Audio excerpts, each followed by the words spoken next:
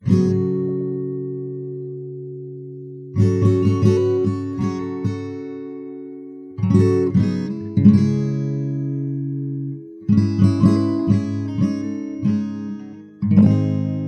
Chinese social network Douban was born in a different era for both the internet as a whole and the internet as it exists on the Chinese mainland. The best international comparison for Douban is probably Reddit, which is a network of message boards with different focuses, topics, and regions, and thus wildly different in nature and social composition from page to page, despite being predicated on the same software and hosted at the same website. Douban is also a fairly streamlined, simple setup based on the generic online forum model. But like Reddit, that model has allowed it to serve a huge variety of people with a huge variety of passions and pastimes, and has sometimes led to controversy as a consequence. Douban differs from Reddit, however, in that it was built to be a site for fans of various sorts of media, from books to music to film to activities and businesses around China. The idea was to create almost a microblogging service where folks would come to see if a movie showing at their local theater was worth the money,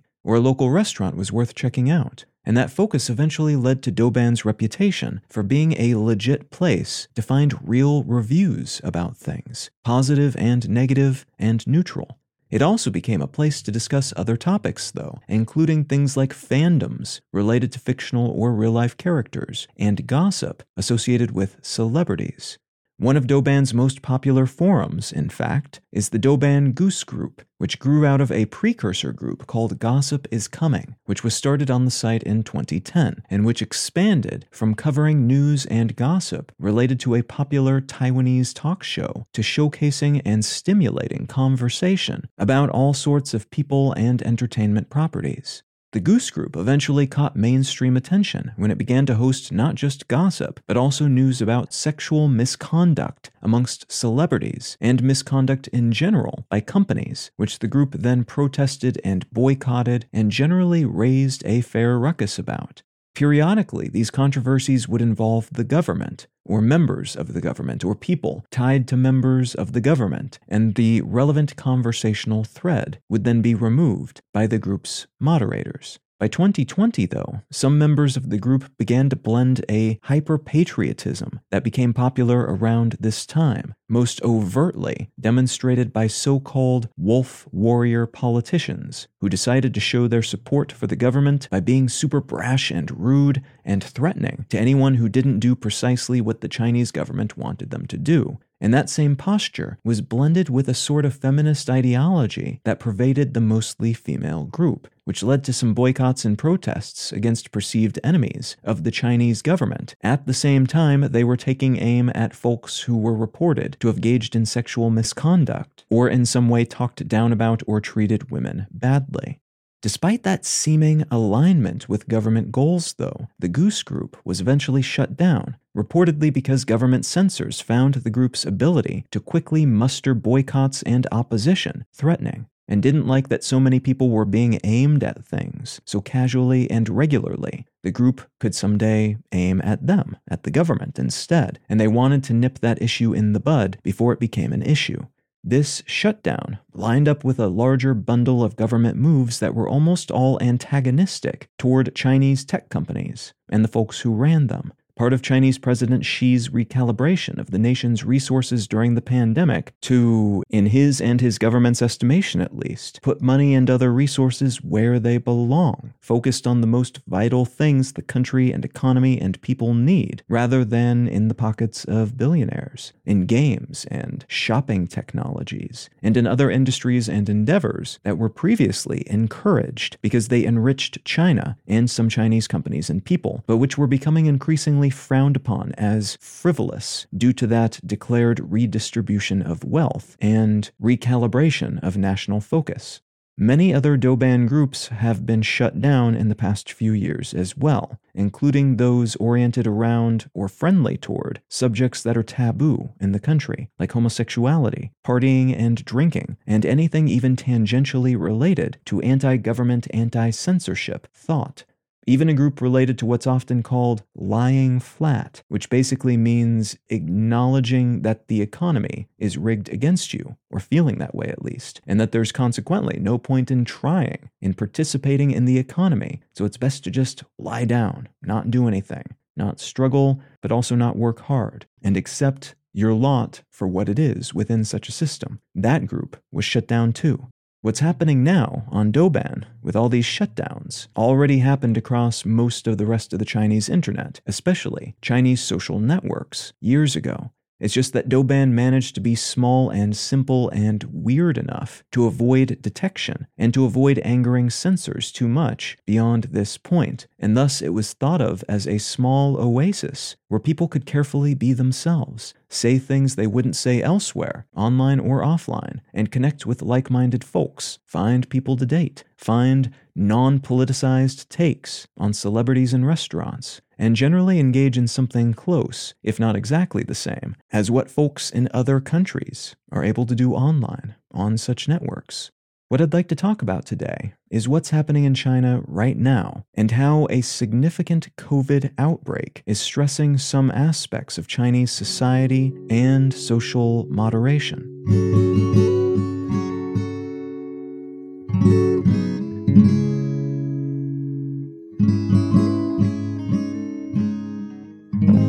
You're listening to Let's Know Things. I'm Colin Wright. The article I'd like to start with today comes from Reuters, and it's entitled, "Shanghai Fences Up COVID-Hit Areas, Fueling Fresh Outcry."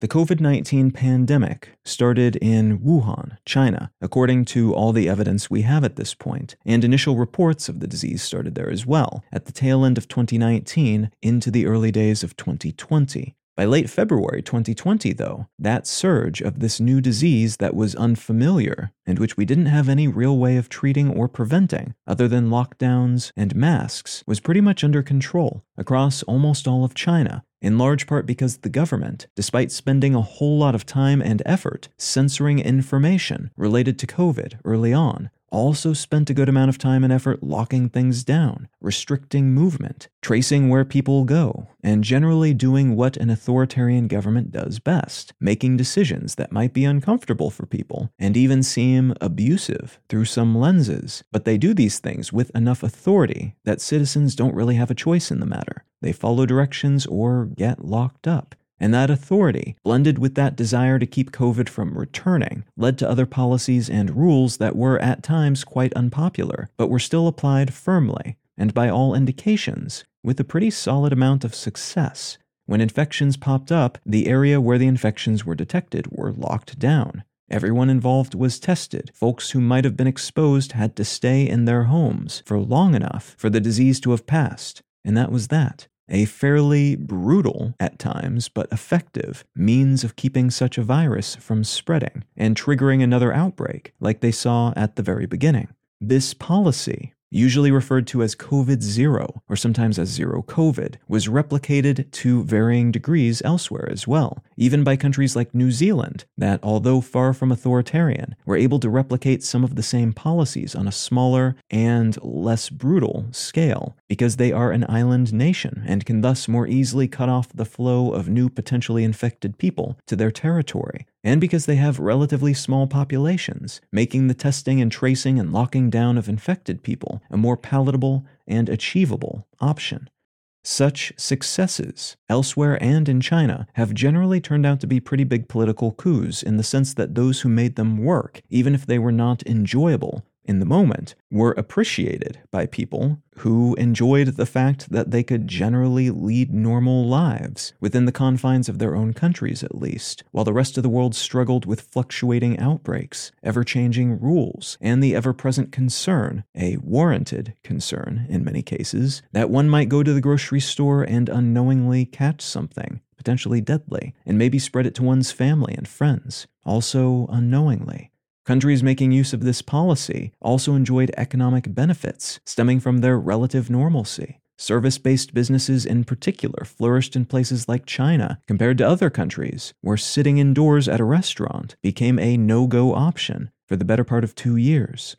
The success of the COVID-0 approach changed with the emergence of Omicron, however, because Omicron was just that much more transmissible and was able to, in many cases, dodge around immunity provided by earlier infections and by what are now considered in many places to be incomplete vaccine doses. Vaccines and previous infections still help a bit, but not anywhere as much as they did earlier, and most countries have fairly sluggish vaccine booster adoption rates, which is unfortunate as those boosters are the only thing that really hold up significantly well against Omicron. And you can imagine why uptake of boosters and vaccines in general might be less enthusiastic in places that never dealt with the stress of a full-blown multi-year pandemic. It may just seem unnecessary because everyday life hasn't been substantially impacted over the past 2 years in the same way it has been in non-COVID-0 nations. So Omicron washed across the surface of the planet incredibly rapidly at the end of 2021, and beginning in 2022, it started to pop up in some of these COVID-0 countries, at first being staved off in the same way previous variants were handled. But by early April 2022, several of these countries had been hit hard by a new wave, and China was beginning to see the same within their borders. The Chinese government decided to stay the course, though, and from the very first new round of infections, the first week of January 2022, they started locking down large swaths of cities, aiming to prevent spread from areas they knew were afflicted, and keep everyone in place until the infections passed, and they could resume life as normal. This is what worked for them earlier, after all, so it made sense that they would attempt it again. This approach seemed to work a little, but outbreaks kept popping up city by city, and the lockdowns just got bigger and bigger, their previously solid defenses more and more porous. In mid-March, Shenzhen, which is one of the most important manufacturing cities in the world, was placed under lockdown, and all its factories and shipping infrastructure shut down, causing ripples up and down the global supply chain. Nearby Hong Kong was locked down too, and had been since January, and as a precautionary measure, schools and public transportation in Shanghai were closed, just to make sure the virus didn't sieve into one of the country's largest and most central hubs. At the end of March, though, the Chinese government announced it would be locking down Shanghai in 2 parts, testing one half, then the other, in an attempt to check local infection numbers, but not shut down this fairly vital megapolis entirely while doing so. That did not seem to work, at least not as well as they had hoped.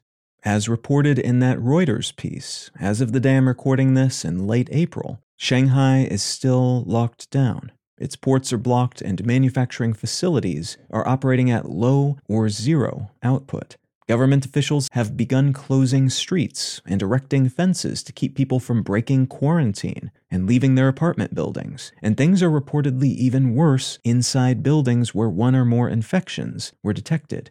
People have been sealed into their buildings in some cases to completely prevent infected people from leaving and spreading the disease beyond that building. And this approach, and those lighter restrictions with fences and blocked-off streets, has led to a surprising amount of pushback. Surprising for China, at least, where social disruption, speaking out against the government, and complaining, in any way really, can be punished pretty severely, and where the internet and other communication mediums are carefully scrubbed of any indication that anything's wrong or anyone's unhappy with anything the government does.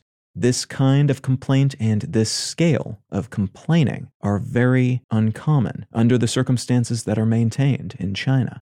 Shanghai is China's most populous city, with about 26.3 million residents in the city proper and about 41.3 million in the metro area. It's also an important port city, manufacturing hub, and commercial center. It's a vital loci of activity and commerce, like Paris or New York, but far, far larger. So this shutdown, in addition to being socially disruptive, has proven to be massively economically and structurally disruptive as well.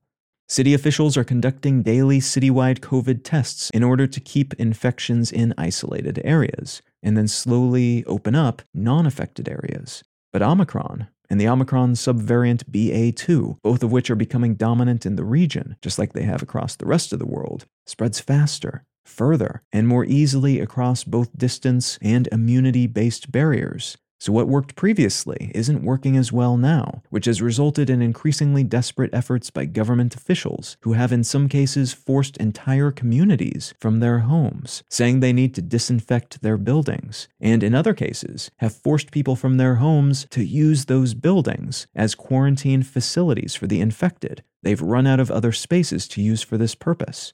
There are a few variables making this wave especially tough on China. One of them is the sheer density of the population in many of their cities. Diseases just tend to spread more and faster when there are more hosts in close proximity, many of them using public transit, shopping in well-traversed markets, and so on. Another is the aforementioned transmissibility powers of Omicron and its descendant BA2, which has, again, caused a wave of infections around the world, handedly beating all the old infection records pretty much everywhere. And China was able to keep that wave from hitting them for a while because of all their limitations and rules, but it's finally arrived a few months later. So you could see this as a delayed version of what everyone else dealt with back at the end of 2021 and very beginning of 2022. Another variable, though, is more structural and unique to China. The Chinese government funded the development of their own vaccines and treatments and encouraged the use of both instead of international versions of the same. All independent tests show that Chinese vaccines and treatments are less effective than those available elsewhere. And that fact, alongside the relatively low vaccine and booster levels in the country, because people weren't as afraid of the pandemic because they've had it pretty easy most of the past 2 years, all things considered, means that a whole lot of Chinese people have little protection compared to folks in other countries who have been going through it and either evading infection all this time, were already infected and thus have some amount of natural immunity to future infections, and who in many cases have received multiple doses of vaccines that work a lot better than the Chinese ones. There's also some evidence that China's approach, which is to focus more on testing and isolation rather than vaccination and the development of immunity via that means, might put them at a disadvantage when something like Omicron comes along, because Omicron tends to find a way through such barriers, and the only way to really deal with it is to take the punch and let it move on. China, in contrast, is trying to dodge the punch, trying to keep people separated and to test their way to a post-wave resting state. But that method arguably isn't rapid enough to stop something that spreads this fast and broadly, nor does it sufficiently prevent this type of spread. What we're seeing now then, in Shanghai, because of this combination of variables, is a lockdown that's gone on far longer than planned. That's resulting in very high numbers of infections, in the hundreds of thousands so far, and still ticking upward, and the first deaths, official deaths at least. And Chinese infection and death numbers are generally considered to be suspect at best, so the true numbers are probably far higher. But the first official deaths from COVID since 2022 have come as a result of this wave, which is not great in terms of government reputation, despite their solid success in keeping the pandemic mostly away from their people all this time. We're also seeing new trends related to apartment buildings full of people locked up together, placing bulk orders of food items and hoping that they're delivered so they can keep eating. And surprisingly for China, we're seeing high levels of protest and public disruption due to discontentment related to these lockdowns and their severity, alongside all kinds of online activity that would typically be easily blocked by censors, but which is being cleverly spread, in some cases, by posting videos of protests from Les Miserables, or using China's own anthem and the words from it as protest. Some online protesters have even taken to replacing the phrase Chinese government with the phrase US government, so that people who know will know, but censors won't necessarily be aware that this is content they need to target, as was the case with the posting of show tunes and the posting of words from their own anthem. Even as Shanghai's numbers, both infections and deaths, continue to rise, we're seeing early lockdown measures being implemented in the Chinese capital, Beijing, where a lot of wealthy and powerful people live, and a lot of locals were doubtful, because of that they would see the same measures being used as in Shanghai, on the streets and in the apartment buildings of Beijing. But those doubts would seem to have been misplaced. And in recent weeks, there have been panic buying runs on grocery stores for food in the capital city as locals try to avoid the food shortages that have been reported in Shanghai. And the government, as of the day I'm recording this, is beginning to implement testing procedures and shut down streets and buildings throughout the capital city. Now, there's a good chance at least some of this will have changed by the time this episode goes live. Maybe more cities will be under lockdown. Maybe the numbers will begin to trend a bit better. Maybe they'll get far worse. It's hard to say. And this is as fast-moving a story as any other localized slice of the pandemic's waves over the past few years.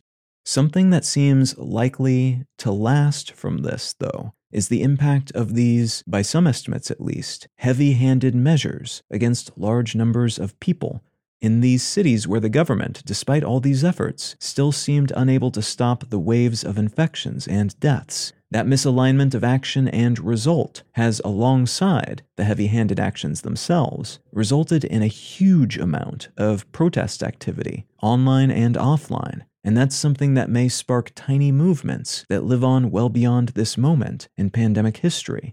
There have also been some complaints, and some analysts from outside the country have echoed these sentiments, that the shortages, especially food shortages, experienced by people in these massive lockdown cities, may have cultural resonance that reminds locals of what they or someone in their family suffered under the government's planned economy back in the mid-20th century. Basically, semi-regular starvation and shortages of basic things because of the government's inability to suitably plan for what everyone would need. There's a good chance this is a resonance only felt by some, mostly older, members of the public, and much of the complaining is actually the consequence of relatively wealthy big city people who are typically spoiled for choice when it comes to food and handbags and cars and anything else they might want to buy, suddenly not having all those options, paired with the fear associated with a pandemic tidal wave that seems to be spreading out of control, which is absolutely disruptive, but not the same thing as truly worrying that you will starve because of a government-caused famine.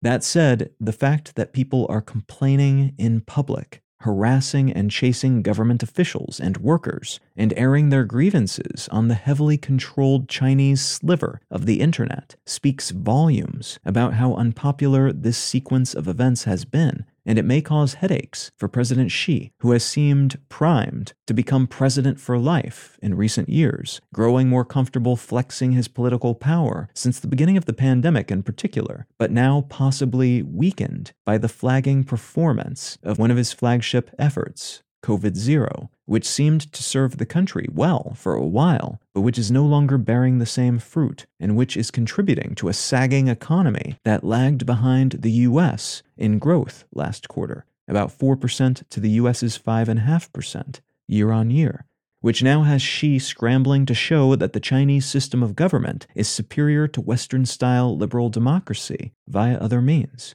maybe including through the continuation of a pandemic approach that he hopes will be painful for a few months before returning the country to stability and calm, as was the case back in 2020, and which could ultimately be the case here as well, though only time will tell on that.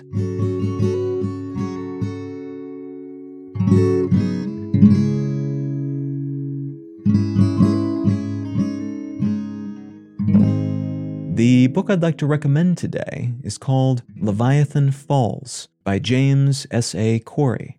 This is actually the 9th book of a series called The Expanse, and the first book, if you haven't read any of the previous ones, is called Leviathan Wakes, and that would be where you would want to start. Most of this book wouldn't make a whole lot of sense unless you've read the previous 8 books. But the series is very well worth checking out. It's essentially a huge political story and a story of technology and culture and conflict, kind of a space opera sort of thing that mostly but not exclusively takes place in our home solar system. But the technologies are interesting, the characters are good, the stories are fun, and it's one of the few science fiction series in particular that I think turned out really well as a TV series. They had to end it recently before getting to all the content of the book. But after the first season or two in particular, the TV series, which was scooped up by Amazon from Sci-Fi, I believe, is a pretty good watch as well, if you're interested in something like that. But the book series, as tends to be the case, also has a whole lot more to it, both in terms of context and content, and in terms of the actual story, which goes on much longer than the TV show. But if any of that sounds interesting to you, consider picking up a copy of Leviathan Wakes, which is the first book of this series, or Leviathan Falls, which is the final book of the series, by James S.A. Corey. You can find out more about me and my work at Colin.io. You can find the show notes and transcript for this and every episode of the podcast at letsknowthings.com. You can find a bundle of other things I make, including 3 other podcasts at understandery.com, and feel free to reach out and say howdy on social media. I'm Colin Wright on Facebook, and at Colin is my name on Twitter and Instagram. Thank you so very much for listening. I'm Colin Wright, and I'll talk to you again next week.